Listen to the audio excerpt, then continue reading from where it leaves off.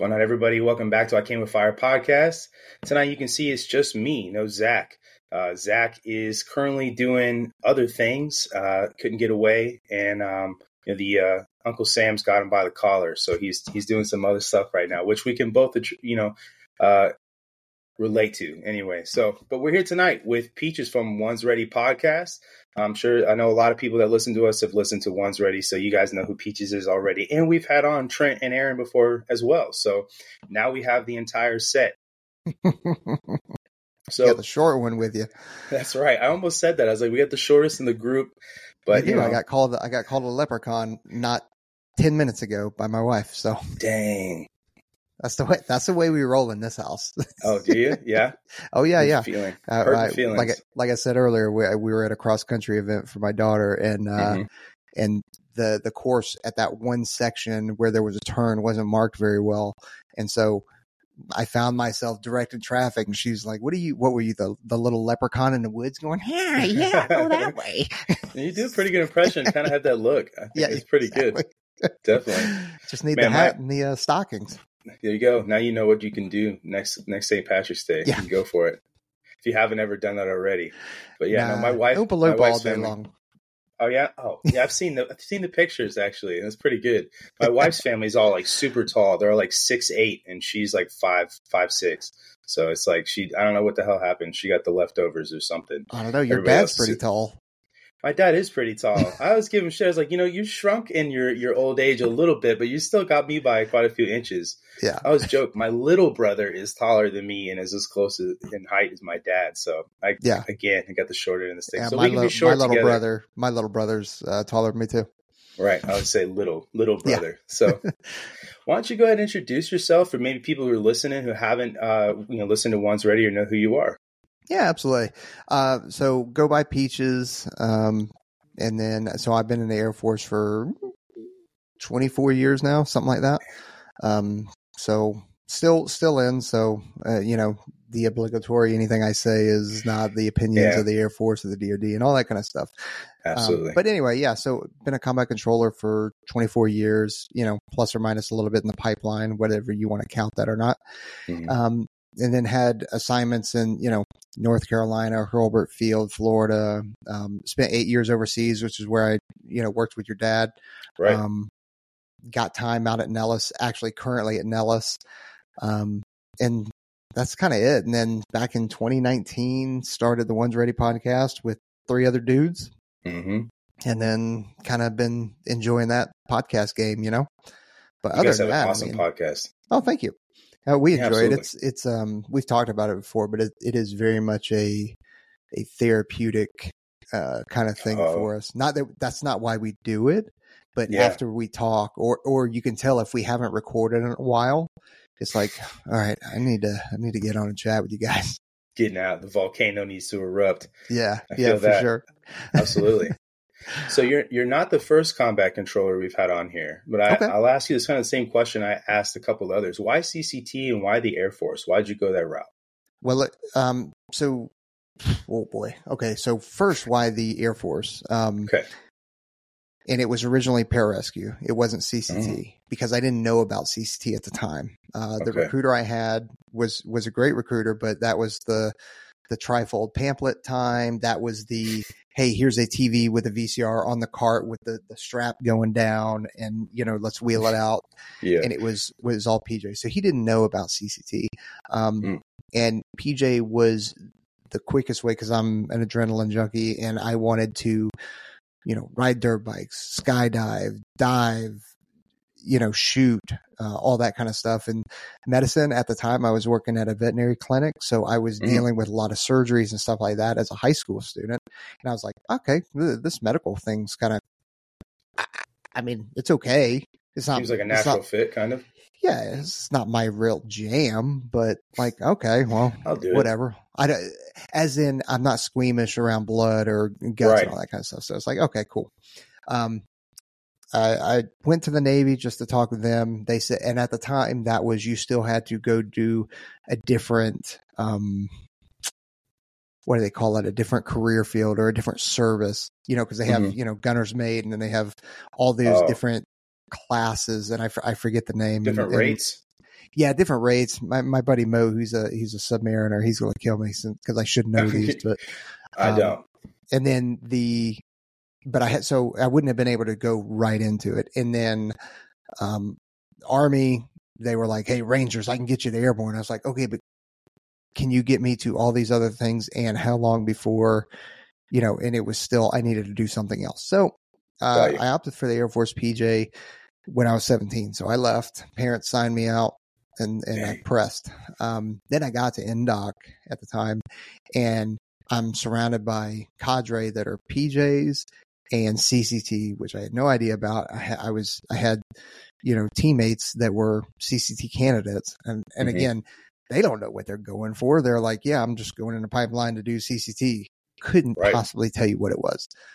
So during one of the Hell Weeks, actually, I'm pretty sure it was during one of the Hell Weeks because that's kind of foggy during those times. But they actually had a CCT come in, and he had brought all his kit, all the radios, all the airfield lighting, and said, "This is what CCTs do." And then they kind of said, "Hey, anybody in here, did you know about CCT before you even came to NDOC?" And most of, the CCT candidates said, "Yeah," but didn't really know. And then there was a lot of us that were PJ candidates because it was very lopsided, which is why they even asked the question. Gotcha. And so they said, "Hey, this is a one-time deal. If you want to swap over to CCT, you can." So there was a handful of us that raised our hands and said, "Yeah, we want to go do that." So they just did an AFSC change and then went on our way. That's awesome. But then I ended up doing like 3 NDOC teams, not making that. Went to air traffic control school because in the past, if you didn't make that, you'd go to air traffic control school and then come back. Well, the whole pipeline changed while I was at ATC, and then showed back up to Lackland, and then the rest is history from there. But yeah, the roundabout way. It's very, very roundabout way, but it was a fantastic decision. And I know, man, the DoD is under a lot of fire right now, right? Definitely. Rightfully so. Like I say it often on our podcast, that you should be critical of leadership because you got to be able to hold me accountable. Yeah, and I'm full disclosure, I'm a they now, right? Or I'm considered a they. You're one of them. Yeah, exactly, for sure. And I should be held accountable for anybody that is under my span of care, right? They should be critical of me. They should be able to debrief me, and they should be, "Hey, you messed this up." Now, and I should be able to do it on up, to my superiors. But definitely at the same time, there also has to be a point of like, okay, if somebody comes to me and says, "Hey, you jacked this up. You could have done this. You could have done this." Sure. Maybe I didn't have that information at the time that I made that decision. Maybe I did, to which acknowledge. Maybe I made a decision with 80% of the information that I had, and I pressed with it. In hindsight, maybe not the best decision. I think if we think that everybody's going to make the 100% correct decision every single time, that is an unrealistic expectation.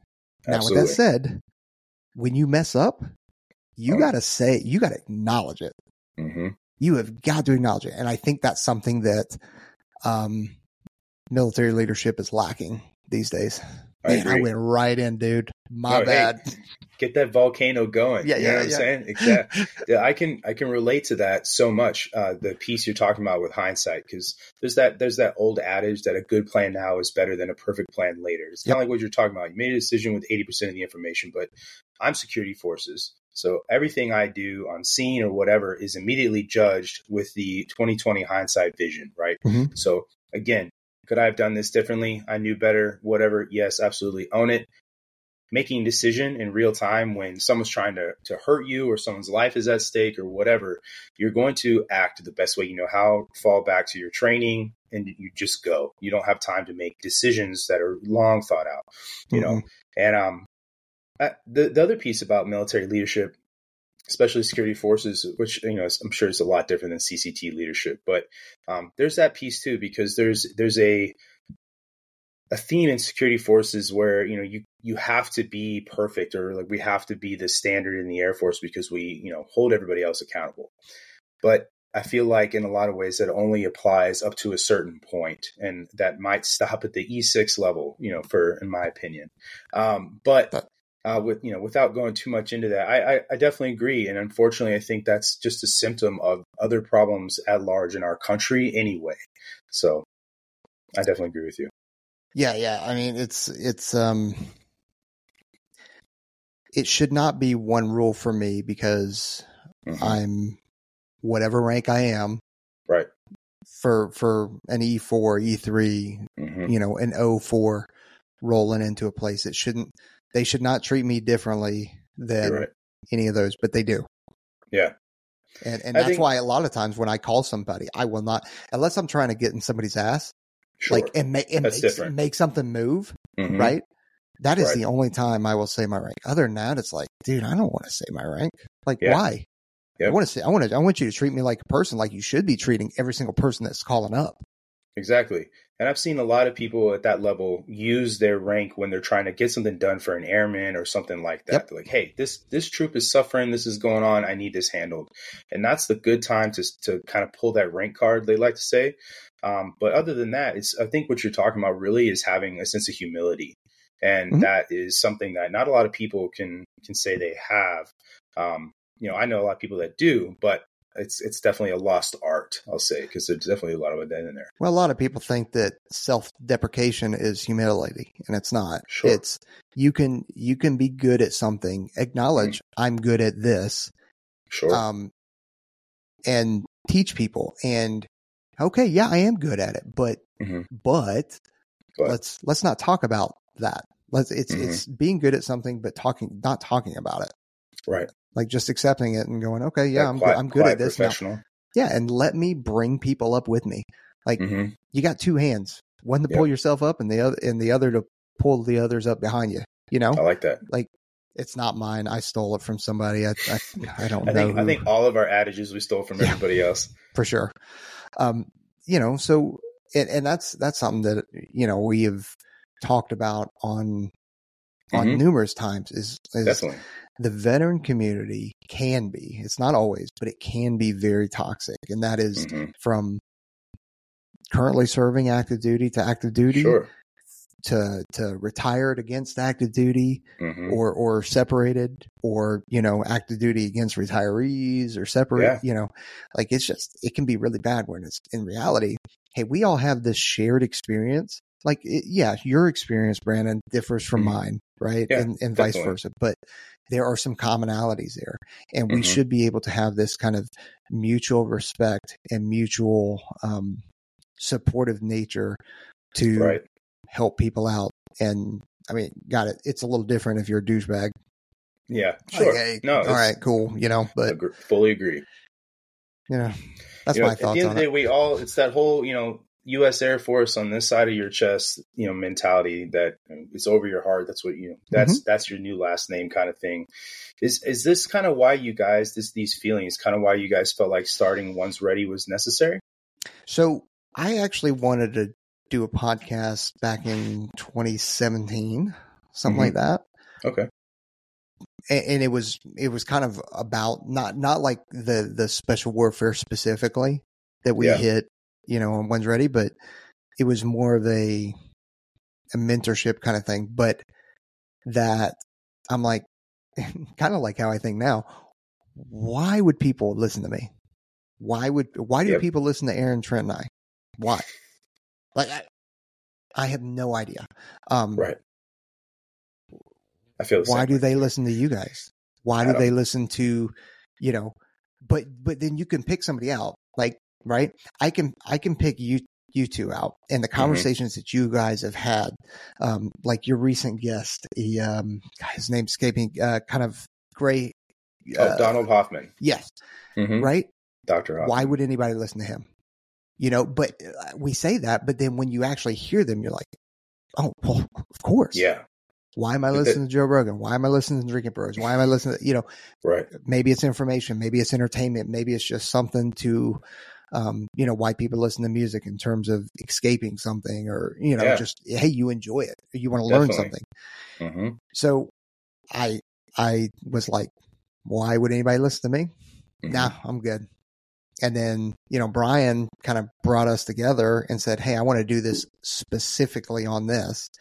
Mm-hmm. And then it was like, okay, well, let's go into it then.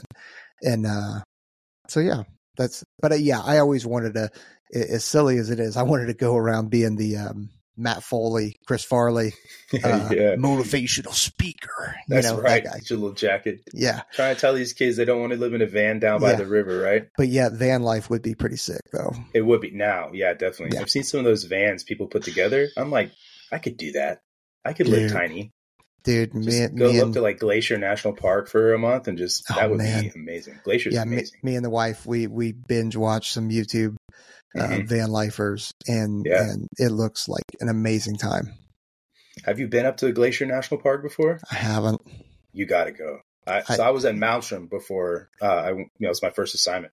And, man, every summer I look forward to going up there. You can't go up there during the winter unless this is like 80 feet of snow up there. That's not even an exaggeration. Yeah, because it closes, right? They no kidding close it. Yep. It like traditionally opens the 4th of July weekend and it is packed. Everywhere you look there, it's like a screensaver though. It's one of the most beautiful places I've ever seen in my life. But yeah you definitely got to go. If you like that, that's a bucket list must see for sure. Yeah.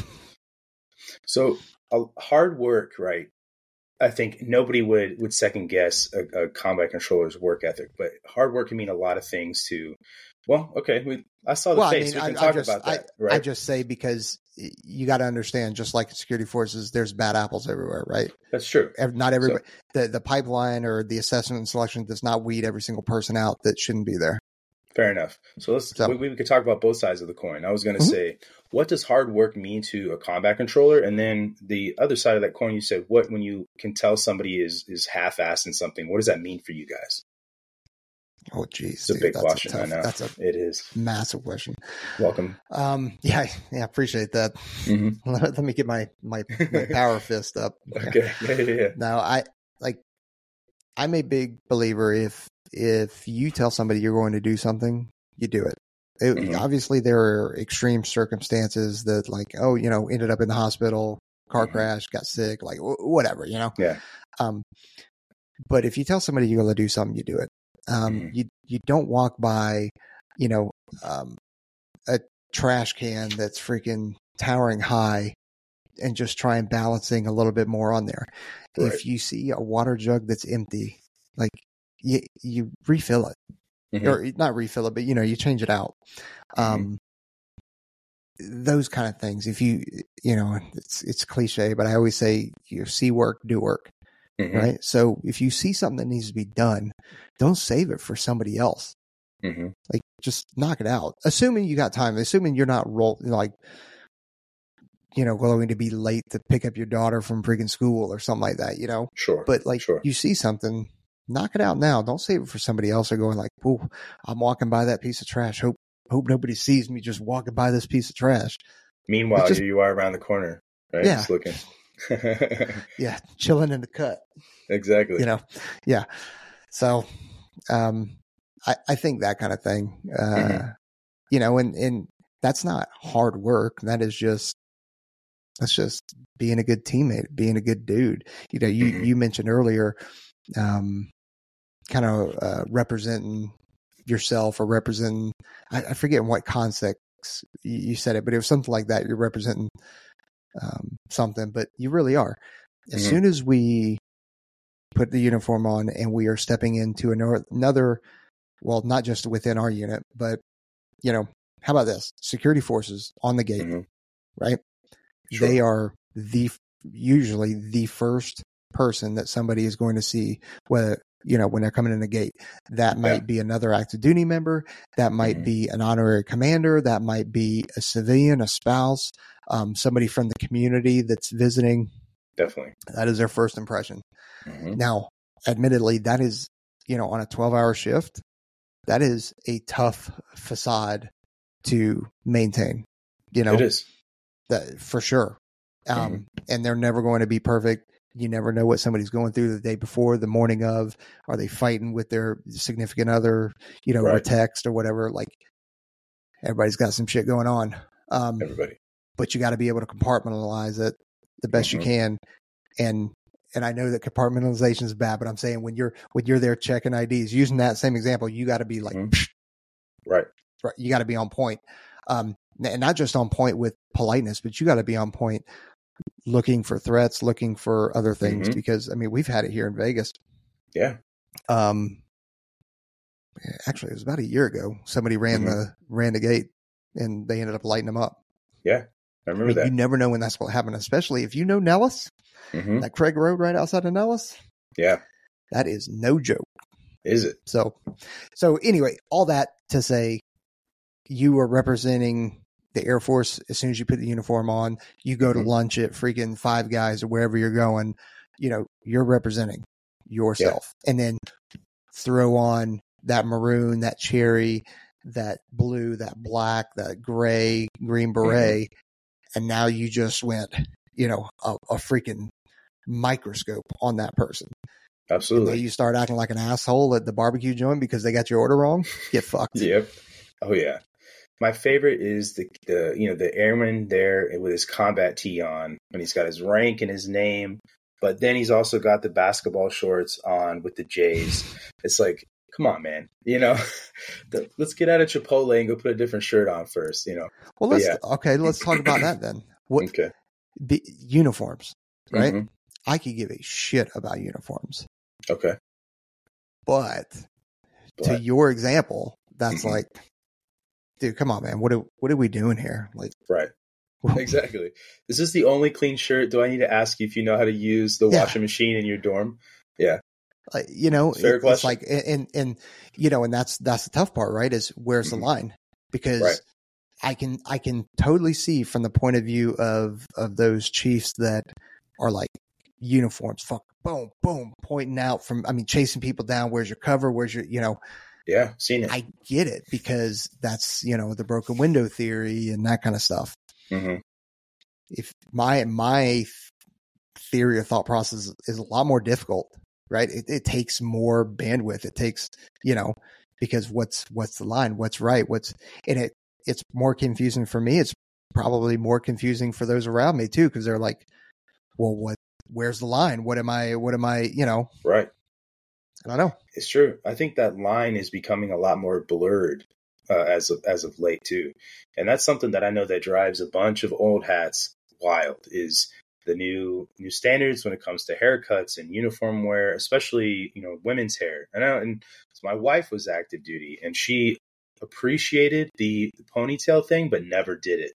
And it was like her better sense, I guess, in her, subjectively, her better sense wouldn't let her do it, basically. But I'll say this, as a flight chief with, female airmen out there on patrol, I never, ever let any of them wear that ponytail, because if I'm somebody trying to do harm to you and I want to manipulate your body, the first thing I'm going to grab is that ponytail, and you're going wherever I want you to go. So I was made it, not on flight, not while you're on duty, at least where you're working. But I don't know. It's become a weird environment, I think. And it's going to be pretty interesting for some of these younger NCOs coming up to try and navigate all that. I don't really envy them. Yeah. They're,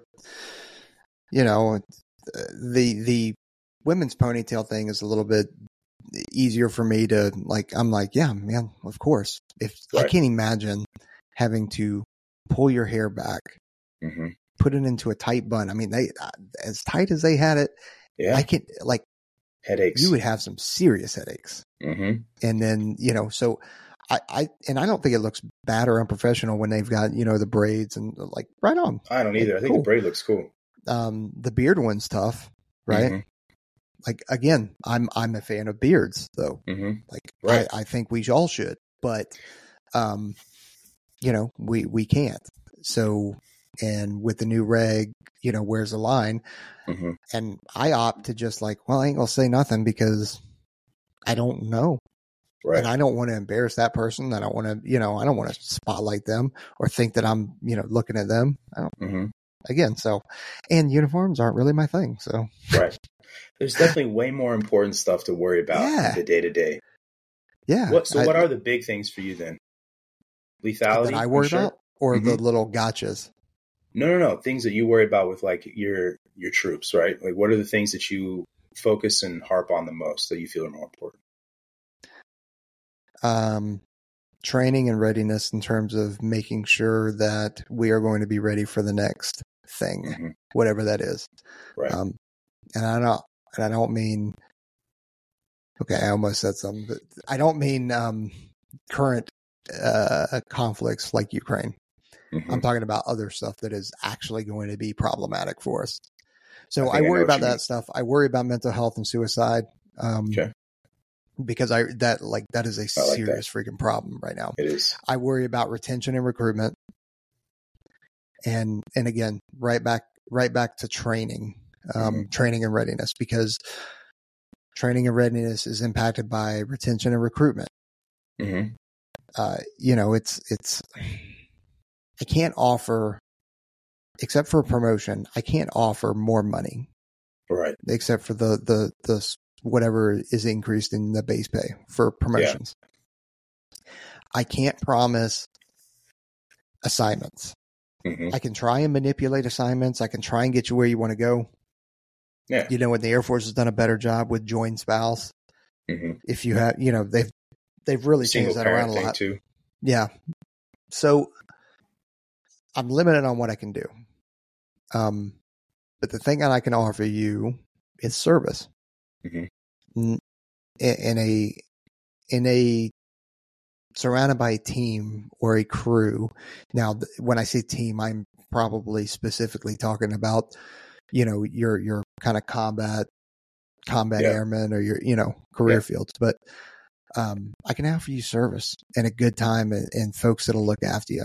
A cohesive team of people that will look out for you. That's what I can offer you. And I know that is rare on the outside, and you're serving your country honorably, right. So yeah, is it sexy? And would I love to have a much, much larger bank account? And I would love to give people a larger bank account to make their lives easier so that they're not worrying about their basic housing allowance and whether or not they can afford to eat or live or they're living off of Craig Road. Right. Absolutely. God, I wish I could do that. But I can't. And neither can any other leader in the Air Force that tells you that, or any other presidential candidate that tells you they can do that. They're full of shit. Exactly. They can't. No. But I can offer you service. So I think that's the best you can do, to be honest with you. I like that you said the mental health thing a lot, because again, this is another thing. We're not combat airmen by any means, but security force members carry guns, and we take people's feelings and their thoughts and things going on in their lives really personal, because you're always at risk, and it's not just, the gun on your hip. It's the person that you're going to something with, the other people you have to take care of while you're on patrol or, on scene doing something. So, I know for a lot of people, this is increasingly becoming a very hot ticket item, wanting the Air Force to do something, or the DoD at large. It's not just the Air Force that's suffering from suicides, right?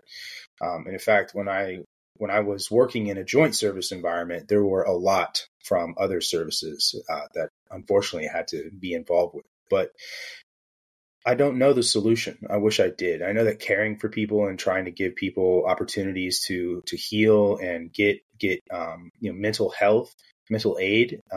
But as far as a solution, I really don't know. I think that a lot of those issues would be solved if we had more people at work. I think those retention issues and recruiting issues tie in a lot with that, because the whole doing more with less, thing is a lot of people are getting tired of it. But yeah, I wish I had the solution. But I'm not going to lie to you. When I asked you what you cared about most, I didn't expect that answer. Not because I didn't think that's what you cared about, but I was thinking that I was going to get a more tactical, lethality, readiness answer, and that's where you went, and I like that. So respect for sure. No, you thought it was going to be mental health or suicide was going to be my number one? No. I didn't even think you would say that. And what I'm saying is that, I was expecting you to be like, you know what, man, that PT score, that, combat readiness or whatever, but those things are all important too, but that you have to be mentally ready. And I was saying that I respect the fact that you included that in your answer. Well, okay. So I'm going into that a little bit, right? You're talking about one solution. I don't think there is one solution because everybody has different struggles. I think the aspect of recruitment and retention and getting more people in the workplace would be ideal. That is surely an aspect of it. Another aspect of it is what we did the last, from 2020 to 2022 or 23, whatever it was, right? What they're trying to do again. That's an aspect of it. I also think it's an aspect of not having I'll just say a purpose. I was going to say like Afghanistan, like we had, that is what we did, for GWAT or whatever. Like we knew it. We'd deploy, we'd come back home, rest, refit, train, deploy, like like clockwork.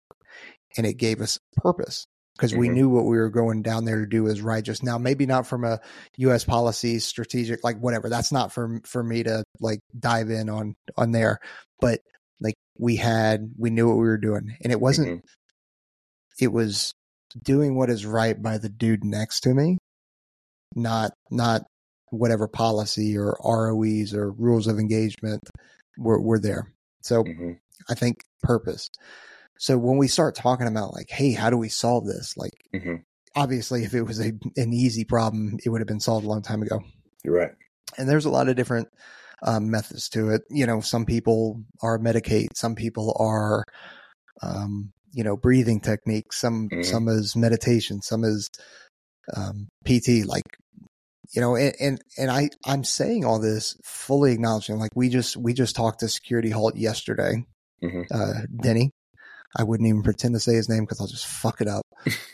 Denny from Security Halt. We talked to Eric Cusson from Same Here Global, which is mental health. We've talked to Rachel Waters. We've talked to a lot of people about mental health, and Aaron's going to listen to this and go like, dude, you're a fucking liar. But I don't struggle with mental health issues like other people do. So it seems, right? Okay. And like, I don't struggle with depression. I've got like no anxiety. That's awesome. Yeah. And I'm so fortunate, right? So I don't necessarily know that it's something that I'm doing right or wrong. I'm just lucky. That's all it is. So I am trying to change myself to be more empathetic and understanding when it comes to depression, anxiety, suicidal thoughts. That doesn't mean that I'm cold or callous to it. In fact, I'm probably more, because I want to understand it and I want to prevent it. But man, I don't know what the fucking answer is, dude. And I know that when I have purpose and it's almost like bumpers get put up. And because I have purpose that I am driving towards, and everything else is just noise. I don't even pay attention to it. And from me, that and like fitness, I think is what keeps me right. Yeah. Fitness, I don't know that that's the case for everybody. Yeah. No, I mean, for me, I used to lift weights a lot and I stopped doing that. I got just, kind of not the feeling I thought I would get from it. So I started running a lot more. And that is kind of where I realized like this is actually clearing my head in a way I thought lifting would.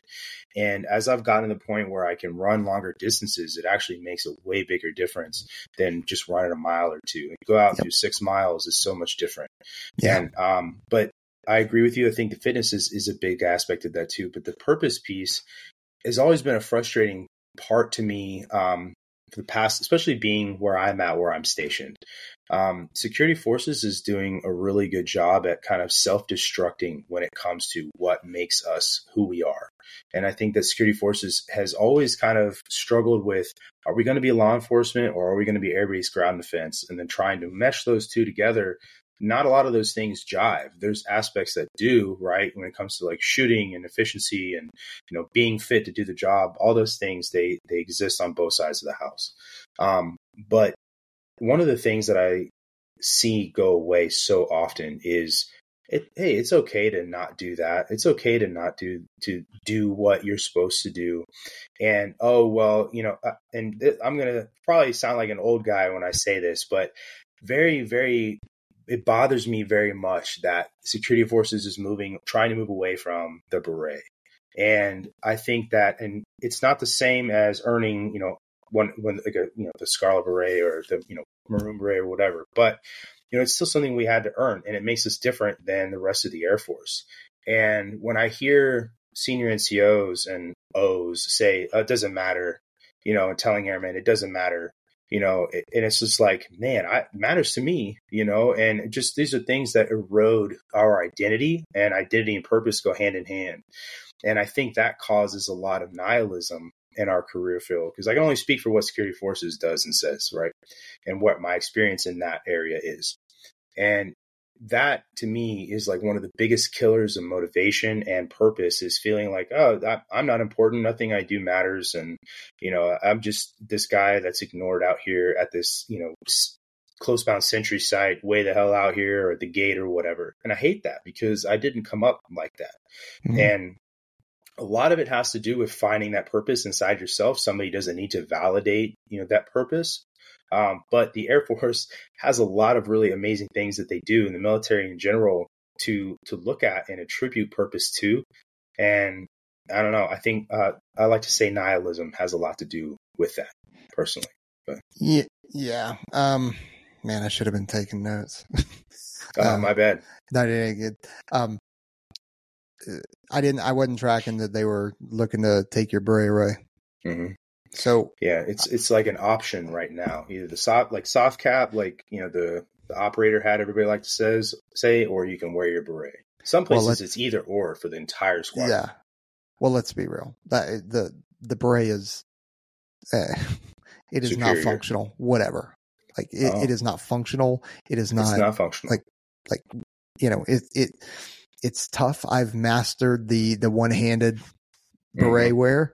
Yeah. Like, one beret, one Can't hand. I've done it. Good for you. Yeah. Been doing it a long time, right? Yeah. But it's not functional. Still get sun in my eyes. Doesn't keep me warm.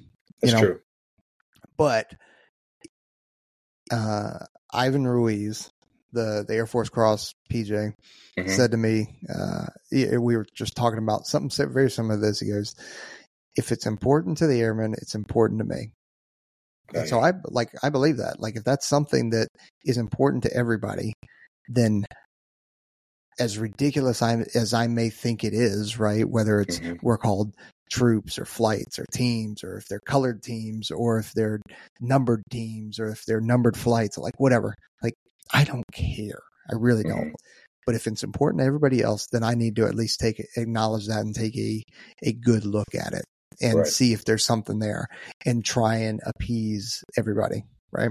Not everybody has that, but at the same time, it kind of gives people that purpose, that identity. And that's not to say that you should identify as security forces for the rest of your life and you hang your hat. Oh yeah, definitely. Tattoos, freaking, all over yourself about Defensive it. force. Yeah. Just going around the collar. That's right. Yeah. But But in your Air Force, that's your crew. It's who you're identifying as. That's what you do. It's what some of us have given our lives for. So, there's some validity to that. Man, you said I'm at the end that I wanted to hit, but I knew that it would fleet away. No, you're good. I'm the same way. I can start rambling, and then when I'm listening to somebody else ramble, I'm like, oh, I want to say something, but I don't want to interrupt them. Yeah. And then it leaves my brain. No, see, so like, obviously when you're deployed, you don't wear your beret at all. And obviously we deploy to a lot of really bright places with a lot of sunshine. So having a hat like this, right, is really functional. And, I've been posted plenty of places where it's like, you can wear that soft cover, or if you're doing some sort of manual labor, you're not supposed to wear your beret anyway. But I think that the identity piece is what means something to me personally. Just what Brandon Gresham feels, and I don't want to see it go away. But personally, it does. It's a lot more. If you're standing at a gate and you need to look off into the distance, having a brim is going to do you a lot more for your eyesight. But the sun in your eyes or whatever, then a beret certainly is going to do. So I see both sides of the coin. You're not wrong for sure. But I mean, this is my old crusty ass not wanting to see it go away. Yeah. It's funny that you're saying you're crusty ass, and here you are, almost out, and I'm. Yeah. But good like for you though. Yeah. Well, thank you. But it goes back to that kind of training and readiness too, right? If it has to be, it needs to pique my radar and put a halt, or at least affect training, readiness, recruitment, retention, or those mental health things. Like if it doesn't hit those kind of like 3 buckets, okay, and it's, again, going right back to the very beginning about being critical of, DoD leadership. It's like decisions that are made, how does that make us more lethal? How does that make us, help us beat whatever country that we're, competing against? Well, dude, I heard people bitching and complaining about going right back to the women's hair thing. How does that make us lethal? Listen, if they can go day to day without headaches or losing their hair or wasting time worrying about it being a bun and pulled back, if I can trim off some time there to allow them to focus on something else, let's do that. If that helps their morale that little bit, let's do that. If it makes sense, let's just do that. Dude, get away from that's the fucking way we've always done it. Bullshit. Yep. Yeah. That's you can change. Yep. I hate that answer. The way we've always done it. It's just, that's the lazy answer to me. I hate that. I get that so often. And one of the things I was going to say, I remembered when you were talking about beards, you said you like beards. I got to go to the NATO Academy in Germany, and it was with all these other countries.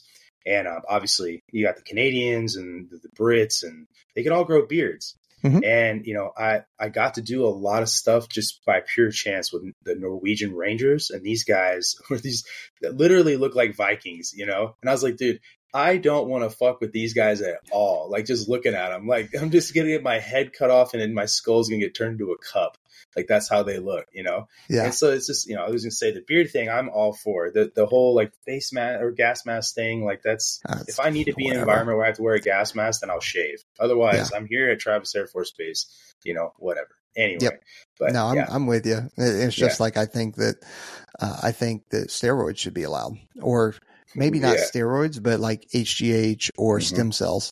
Like they should be allowed. The stem cell thing. Yes. Like, well, why? Why when, if I'm going to say soft dudes, right? If you said soft dudes only, okay, cool. I can get on board with that. Cause why wouldn't you want to, the amount of money and resources that are put into training us, why wouldn't you want our longevity?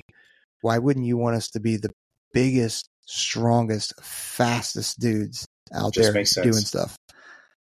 But and I don't mean like, hey, give me a whole bunch of D-ball for me to administer on my own.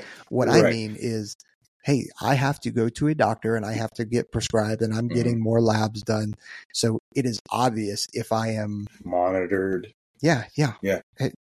That's what I'm talking about. And you don't have to be. If you want it, great. If you don't, cool. Yeah.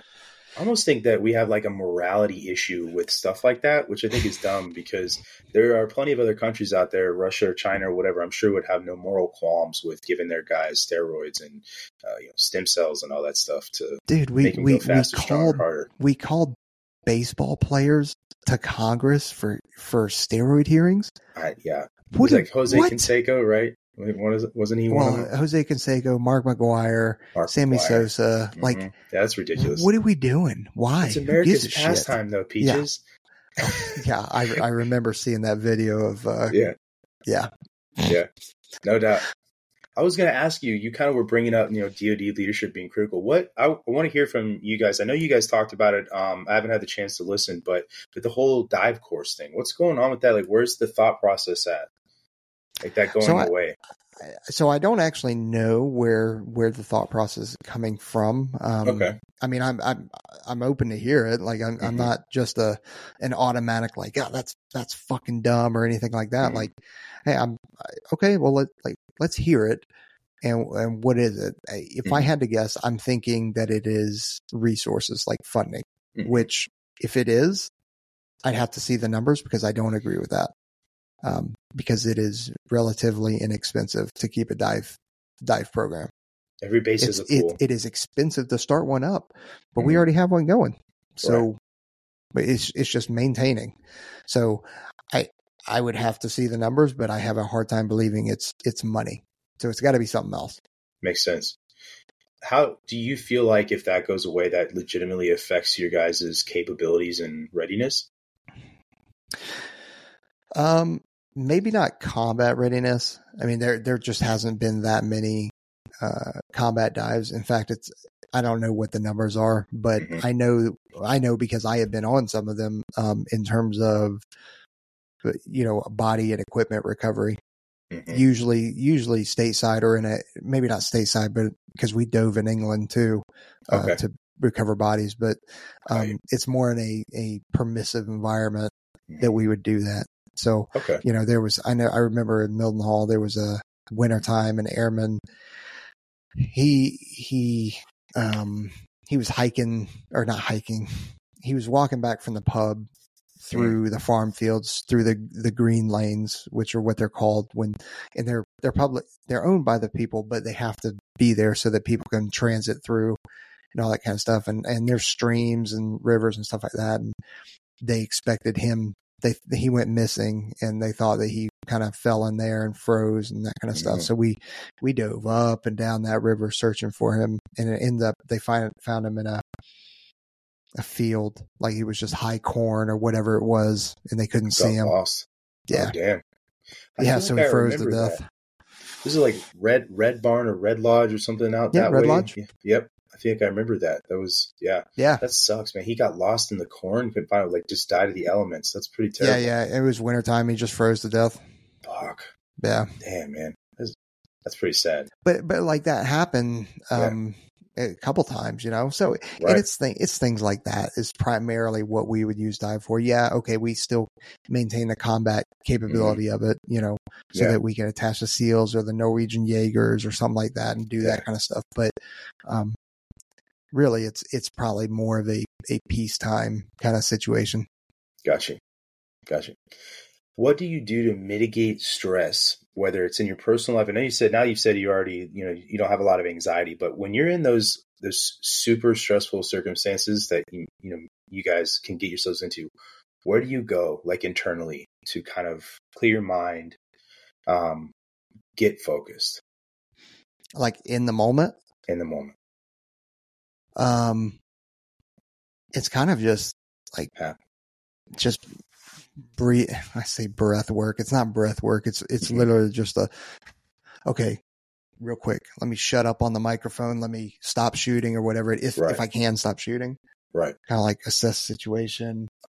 Okay, now I've got to hold on it, whatever it is. If it's a troops in contact, if it's, a car accident or something like that, it's the same kind of thing. Like you can pause. You don't have to, usually you want to dive right in, but you can take a half second. That's all it really takes. And just kind of assess the situation. Okay, let me go in here. Because it's Vegas. There's a lot of flash floods, especially right now. We're in Vegas has got what's called a monsoon season, which is funny to even say, but like, no kidding. There has been, if it's all over Instagram, all the flooding that has been happening. And dude, there was, last time I was stationed here, there were 2 airmen. So Creech, are you familiar with Nellis and Creech? I've actually never been to either of them. Okay. So for those that aren't out there, like, you have Nellis that is in the kind of northeast Las Vegas, and then Creech is actually outside of Vegas, up kind of in, it is higher elevation, but going along that road 95 is 2 or 3 lanes on each side, right? But then there's this massive just kind of ditch, like median, but it's, U-shape to funnel water. Well, there was an elderly couple that had gotten, I don't know if they tried to beat it or whatever. They ended up in there and getting pushed. Damn. And it's just these two elderly folks, and two airmen stopped, saw it happening, and just went right in. And I mean, them. like, it was amazing. Like, good on them. That may be one of those times where it's like, you either dive in and do it, but you really are taking a risk, or you pause for a second, and go like, let me look now, what's downstream, what's upstream, what's going to hit, because there was another car. I don't want to mistell the story and then completely out the lunch on it, but I want to say it was either like some rocks or like a mudslide coming. Oh damn! They got him out, but it was like, dude, you guys rocked it. Absolutely. I hope they got recognized for that. I think they did. I think they ended up getting airman medals on Nellis or on Creech or something like that. But it was a big deal. Yeah. They get a step promotion on stage too, or that would have been awesome. That's what they should have. Right. They should have. I can think of somebody else who got one of those. Yeah. Who's that? What's his name from the Paris train thing? Spencer. Oh yeah. He almost got a double step from because he had I want to say he had a line number for staff on stage. Yeah. And then they were like, hey, you're now going to be like, and I think that if I remember right, I think that caused some controversy because people are like, well, right. Like, I think I remember that too. Like, can we just, let's just do this and move on. Right. Yeah. Now that I know that he ended up getting like an ARI or something like that after that too. And everyone was super he got in some trouble later on. The funny thing about it is that I was at AFA, the Air Force whatever association symposium thing. Yeah. And that was during that time, and he was going around. They were taking him on the hero train, right? Right. Well, me and Don Stevens. So Don Stevens is he was a retired controller, like big silverback gorilla / surfer dude, right? Okay. Great guy. Right. I'm seeing it in my head. Yeah. And we're kind of, cause he's being walked around by General Welsh. And, and so General Welsh is kind of doing his thing, talking to people, and Don, it's me, Don, and, what's his name? Spencer, I think. Spencer. Okay. I think. And Don goes to him. He's like, hey, yeah, man, you did some good work over there. That's great. Don't let that shit go to your head. You didn't really fucking do anything. He goes, you fucking did exactly what you're supposed to do. You should have fucking jumped on that. So don't let this shit go to your head. Dang. And I was like, hell yeah, dude. And to his credit, Spencer's credit, he was like, yeah, I'm not. And I fully acknowledge that. Good for him. So he took it, but I was like, because you imagine you're a senior airman at the time, you know, and you're just getting, I mean, all this press and getting shown around. You could easily, I mean, anybody at any rank could easily let that go to your head. For sure. And think of all the other people on that train that didn't do shit. You know what I mean? So, but did General Welsh hear him say that to him? No. Oh, okay. I was going to say, I would love to know how that went. But General Welsh was a pretty cool dude, so he probably would have been like, yeah. All right, man, Don. Yeah. I step promoted you, but you better not, you know? Yeah. Don't let that shit go to your head. Exactly. Man, I could just see that. You probably get kind of pissed, but also be like, yeah, exactly. So have you done like anything in the training environment with the pipeline, like as an instructor in the past? No. The only thing pipeline related training wise I've done is a podcast, really. I've gone there whenever I'm in town. I always try and make a point of just unannounced stopping in. I've spoken to the candidates a couple times whenever I happen to be in town, but that's it. All of my instructor time has been at the unit, doing OJT or at the weapons school, being an instructor at the weapons school. So, gotcha. How do you like being an instructor at the weapons school? That's got to be pretty cool. It's awesome, man. You get to work with the best pilots, best intel, cyberspace, helicopter, special missions aviator, like JTACs, TACPs, controllers. You get to work with the best. And it's pretty awesome because everybody wants to get after it. Everybody's there. We start talking about purpose. Everybody's there for a common mission. And we all, with the amount of of intel briefs that we get and the levels of classification that we get, and you know the real threat, and you're like, oh, dude, we are so far behind, or at least we feel it, right? You know, we're like, we know that the consequences are dire, and it's like, all right, we got to get after this. And that is why, like, training is a big priority for me.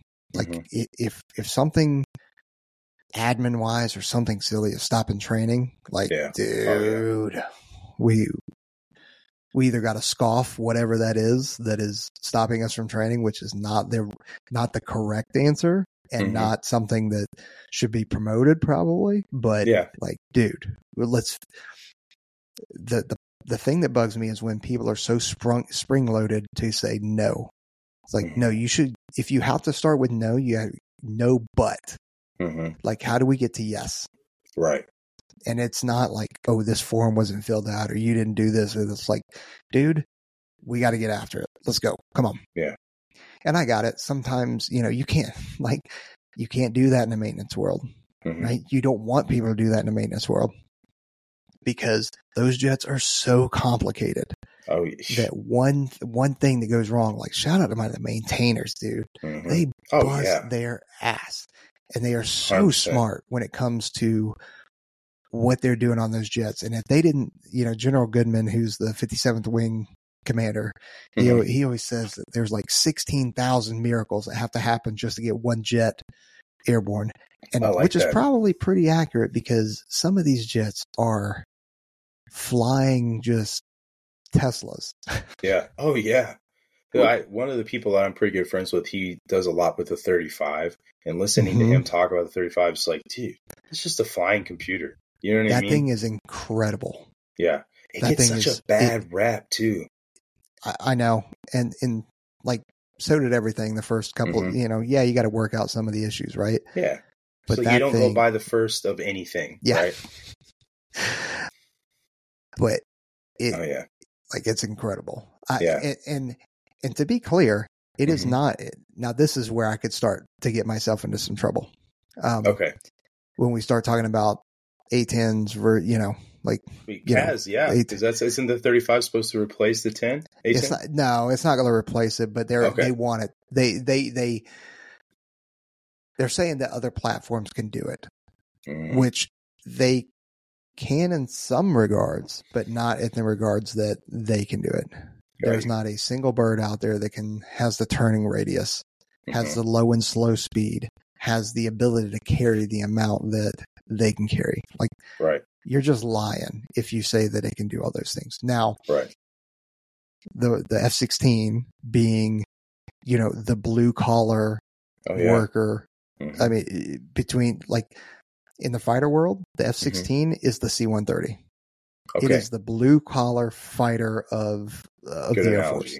Like, I mean, it really is. And it's not mine. It's the commandant of the weapons school, because he was a Viper guy.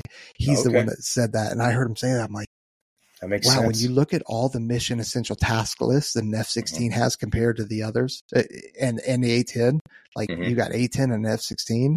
Yeah. And then all the others, right? And it's an incredible bird, especially. So, you know, there are planes, you know, the F-15E can kind of put a Band-Aid on it. Same with the F-16. So hopefully with all of those, maybe we can replace the A-10, that capability. Probably not, you know, but is there there's some kind of stopgap. Right. Is there some kind of plan out there to have an upgraded, you know, modern A-10? I mean, there's plans for it. There's just not funding or resources for it. Right. Gotcha. Because that thing could still fly for a long time. We would just need engine upgrades and kind of computer upgrades. Yeah. But it's a very, very capable even now. Yeah. Yeah. What would you say has been the most difficult thing you've had to overcome in your career? It doesn't have to be some, you know, an experience you had in combat either. It can be anything that you persevered and maybe you learned something and took something from. Oh, man. Well, dude, that's tough. And the reason why is because, you know, I told you I came in when I was 17. The pipeline was the hardest thing for me then, right? Right. 17-year-old, 18-year-old, homesick, like calling my parents all the time before cell phones or maybe not before cell phones, but before they were so common, we were still pay going phones. to the phone bank. Yeah. Yep. But I think if I were to go through the pipeline now, if I was in that kind of shape now, right, mentally, I'd be like, okay, cool. We can do this all day long, right? Mentally. Physically, obviously, I'd have to be there. So you pluck my brain out and put it in this, there you go. 17, 18-year-old Peach. But, man, I would say the most difficult thing is probably notification, next of kin notification. And for listeners out there that don't know what that is, whenever somebody's killed in training or combat or, car crash or whatever, special tactics, which is what, Air Force Special Warfare, we try and make a conscious effort of beating the Air Force to notification. So we have, we have details on, where your family lives, like address, phone numbers. If you're not married or even if you are married, the parents of that member, we know where we know where they live, because you're going to tell us. And, and what'll happen is, so the Air Force does notification by, we just got notified that somebody's passed away. We are going to get the base chaplain. We're going to get the notification team from that closest base to then go out there and notify. Well, as soon as we know, we are identifying, okay, the commander's going, so-and-so, the senior enlist is going, and we're going to take, a chaplain. We're going to take part of the preservation of the force and the family, the POTIF support team. Like we're going ham. We're going all in. And we go and do notification. If we got to do split, like maybe the person isn't married, but they have a mom and dad, but they're divorced, so they're completely separated. So we'll send 2 separate teams. Gotcha. To go out.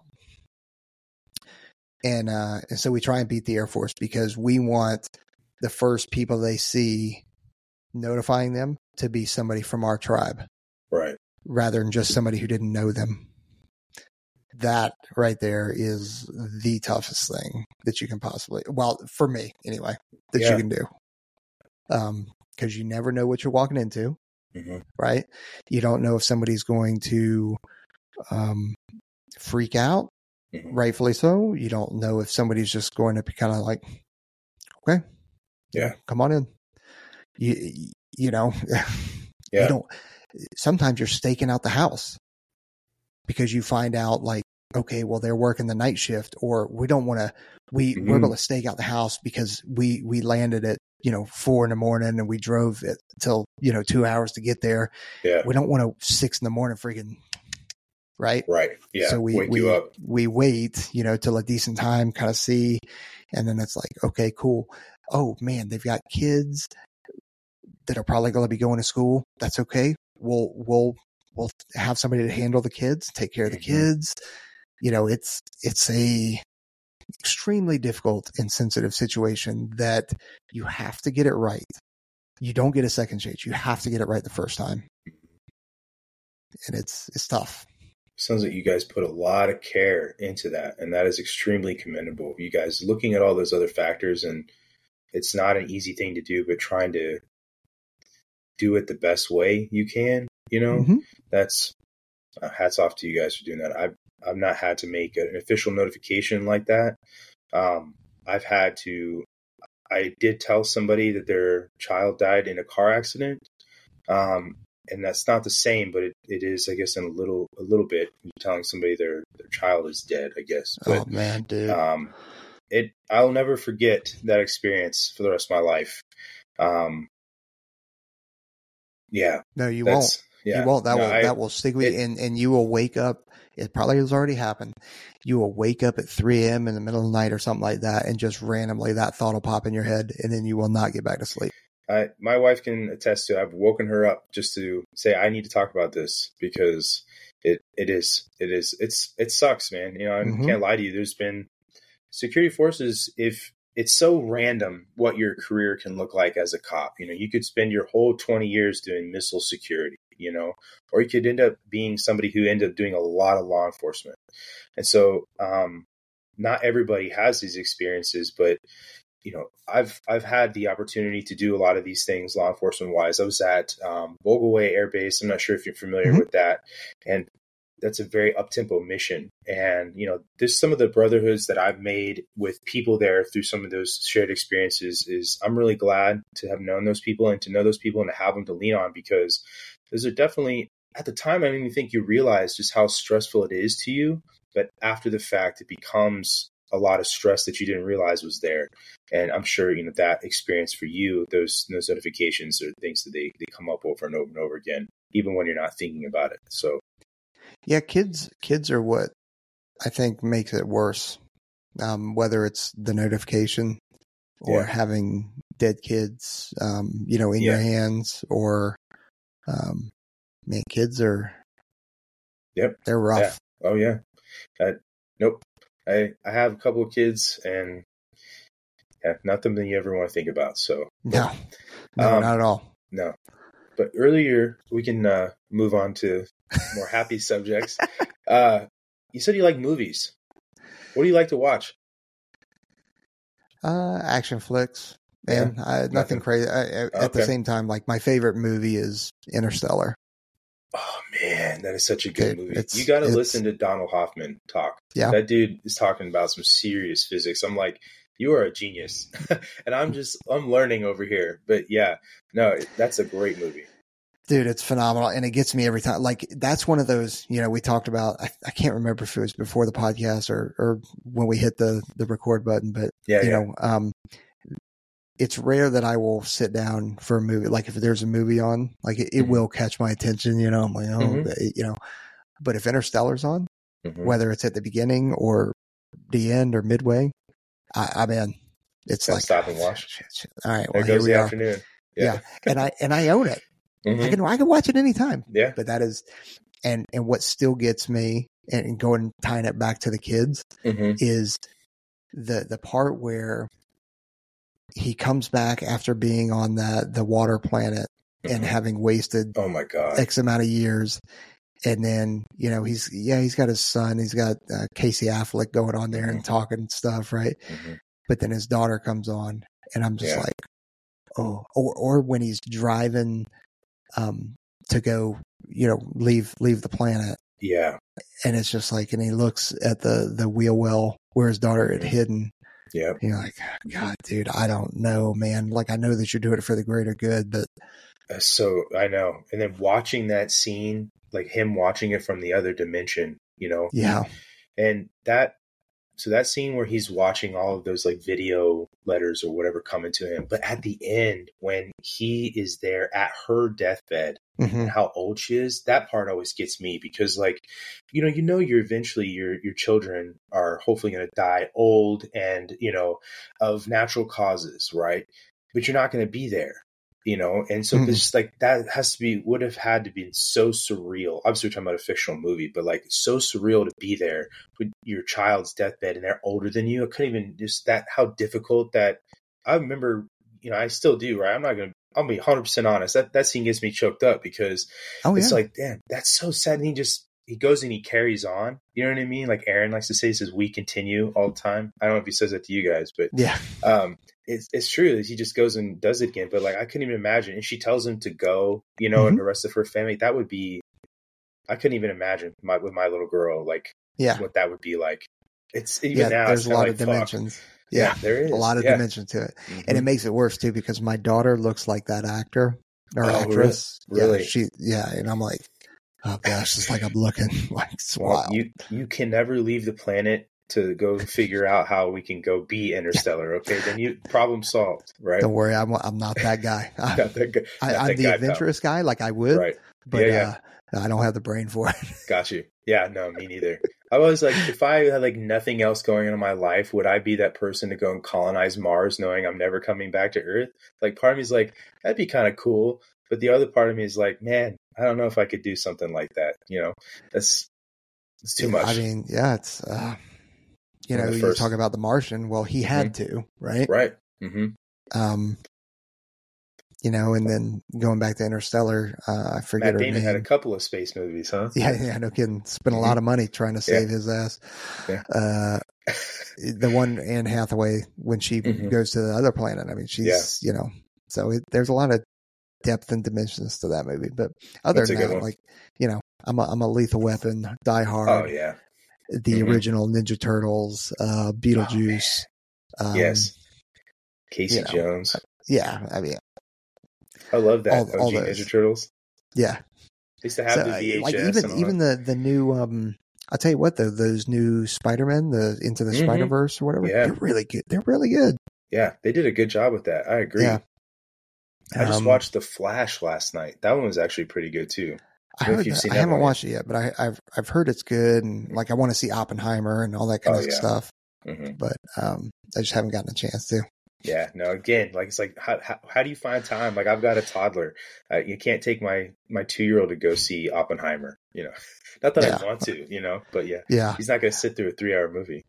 Well, you know, people think that there's this secret time management thing, but it's not. It's an ebb and flow thing. Like sometimes work just has to surge, and it's just work. And then when it's not, then it goes back to family. Where it comes in difficult though is that, like, where I find the challenges are with the podcast. That's a because that's a hobby, right? You know, people think it's still work because you hear numbers like what YouTubers make and what, you know, Joe Rogan make and all that kind of stuff and Tim Dillon and all that. And you're like, yeah, of course you're getting paid. Like, no, dude. No. Yeah. I don't think you realize how difficult it is to get at that level. That's why you can name like all the top 10. It's true. Exactly. I will never be Joe Rogan. You know what I mean? Like, let me show you my Spotify for podcasters account and how it's empty, you know? Let me just show you. Know, yeah. Like, you know, so yeah, it's a hobby. Would I love for it to make money? Sure. Yeah. Of course I would. Passive income? Yeah. But it's a hobby. So trying to balance that with work and family, when family always takes priority, almost always, not always, but, you know, because obviously. Perfect world. You know, I'm here doing this, right? Yeah. And yesterday I was recording a podcast yesterday, you know, so it's not always, but it's, you know, it's tough. Yeah, no, it is. It really is. And when I started doing this, I was like, oh yeah, that won't be that difficult. I'll do this, that. And then I start going, I'm like, shit, that took me 45 minutes to do that. And I still have to do this, you know, and then all the woes of recording until somebody was like, hey, dummy, you ever heard of Riverside? And I was like, this is not a plug for Riverside, by the way, you know, officially. But I was just like, you know, I'm learning. I'm getting better. But if you want to sponsor us, I mean, exactly. Yeah, come on. Both of us, we use your platform. Come on over. Yeah. We'll talk about it for 10 minutes each episode. Promise. Yeah, exactly. Pay us well enough. Yeah. So, but yeah, man, no, it is. This is a lot of work being here. You know, I was, you know, hanging with the family today. You know, I'll have to go find out what my wife's doing when I get out of here and want to spend time with her too. And, you know, putting posts up and, you know, editing out clips and all that stuff. That takes time. It takes time. And, you know, it's time away from your kiddo who's trying to get you to play dinosaurs or whatever, right? Yep. My life, you know, and it's just, I want this to be something. I want me to be something. I want this to be, you know, legacy wise, something for me and my family. And so I care, and that's why I do it, you know, but I'm sure you have a lot of the same motivations. For sure. But I mean, since we're at that point, like, thank you to our families that are out there. Thank you. Thank 100%. You for allowing us to do this because it is a hobby. It is a hobby. God's and we know it takes time away from all of you, time and effort. And so we definitely appreciate it. Absolutely. So I know you got a little bit of time left here, but what's the next move for you? You're coming up on getting out, or are you? No, I am. I'm 2 years out. Okay. I don't know, man. Like we talk about this, right? Like that would be the dream, is to be able to make this, monetize this, and actually make a living off of it. But how rare is that? Like, maybe it's not as rare as I think, but it sure seems like it. Yeah. You know, could pop, you know, you never know. This could be the episode for both of us, you know? Yeah. We never know. Yeah. Wishful It could thinking. Yeah. He's like, I doubt it, but yeah, maybe. But Yeah, it's true. I don't know though. Hmm. I'm working with the Special Operations Transition Foundation, which has got a bunch of great people that work there that help us try and figure out what we want to do, what we don't want to do, and set us on the right path. So, so really 2 plugs there is Special Operations Transition Fund, or SOTF.org for like kind of transitions. And then, the Project One Veteran at a Time, or POVAT.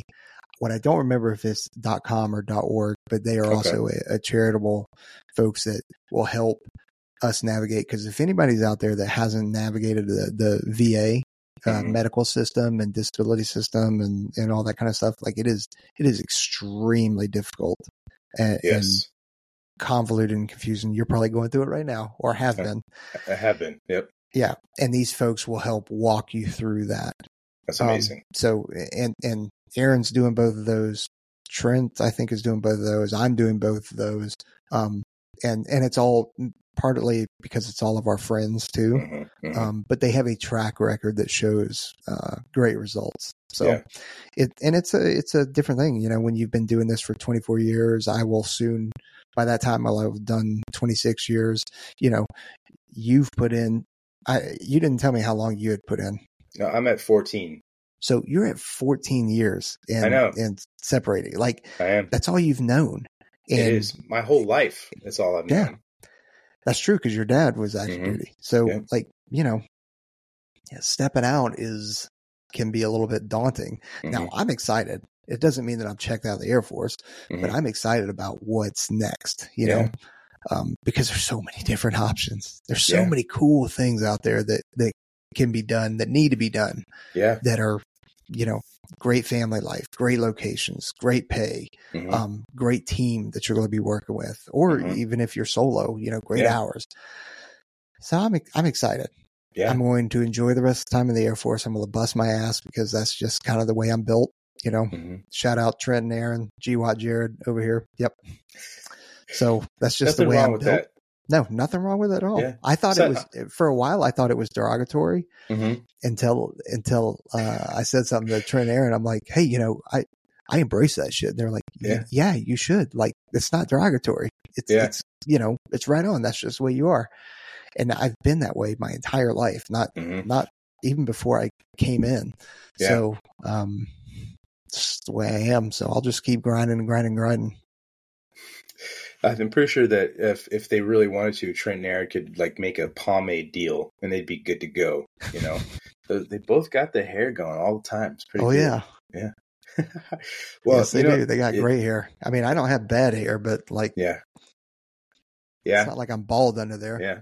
But no, not like Zach. He's not here to defend himself, so I won't tease him too much. But yeah, he just takes a razor and just goes back and forth. You know what I mean? Yeah. It's all he can just do that. Well, the last question I'll ask you is, if you could go back and talk to that 17-year-old Peaches now, knowing what you know, what would you tell him, if anything?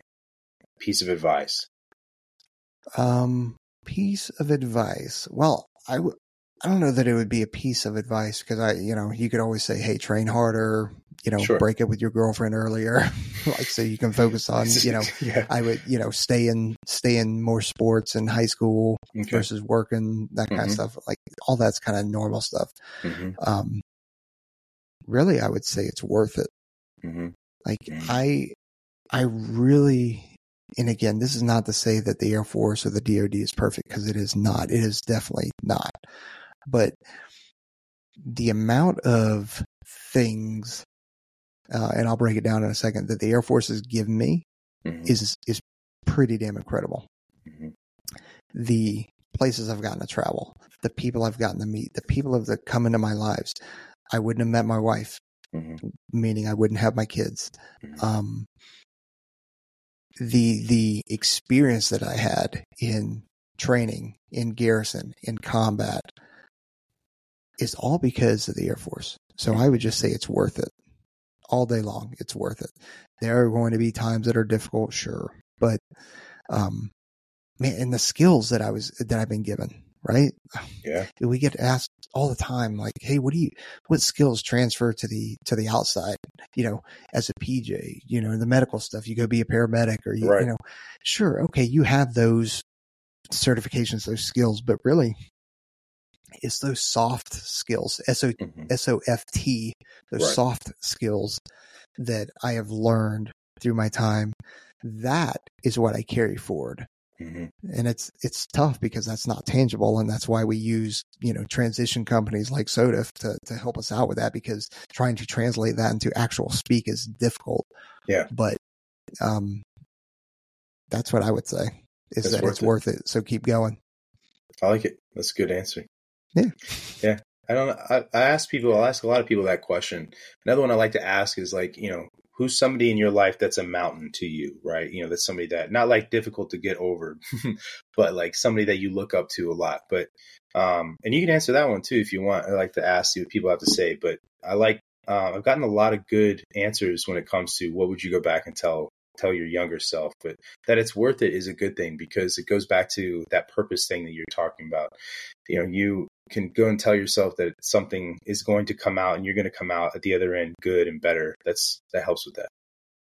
Yeah, for sure. To answer your question though, I would say my dad, probably. I like that. And I won't even go into details or anything like that, because then I'll end up freaking just like, I'll just say my dad. Your dad, solid. My dad's a good dude too. I like my dad. Yeah, he is a good dude. Yeah, for sure. Well, he told me to tell you hi, so I'm telling you hi, and now there's Good. proof. So, yeah. So can't call me a liar now. Exactly. There it is. I'm covered. Well, thank you so much for coming on and talking to me, man. This was a great conversation, and I enjoyed talking to you. Yeah, absolutely, man. Thanks for having me. I appreciate it. Definitely. Well, hope you have a good night. Yeah, you too, man.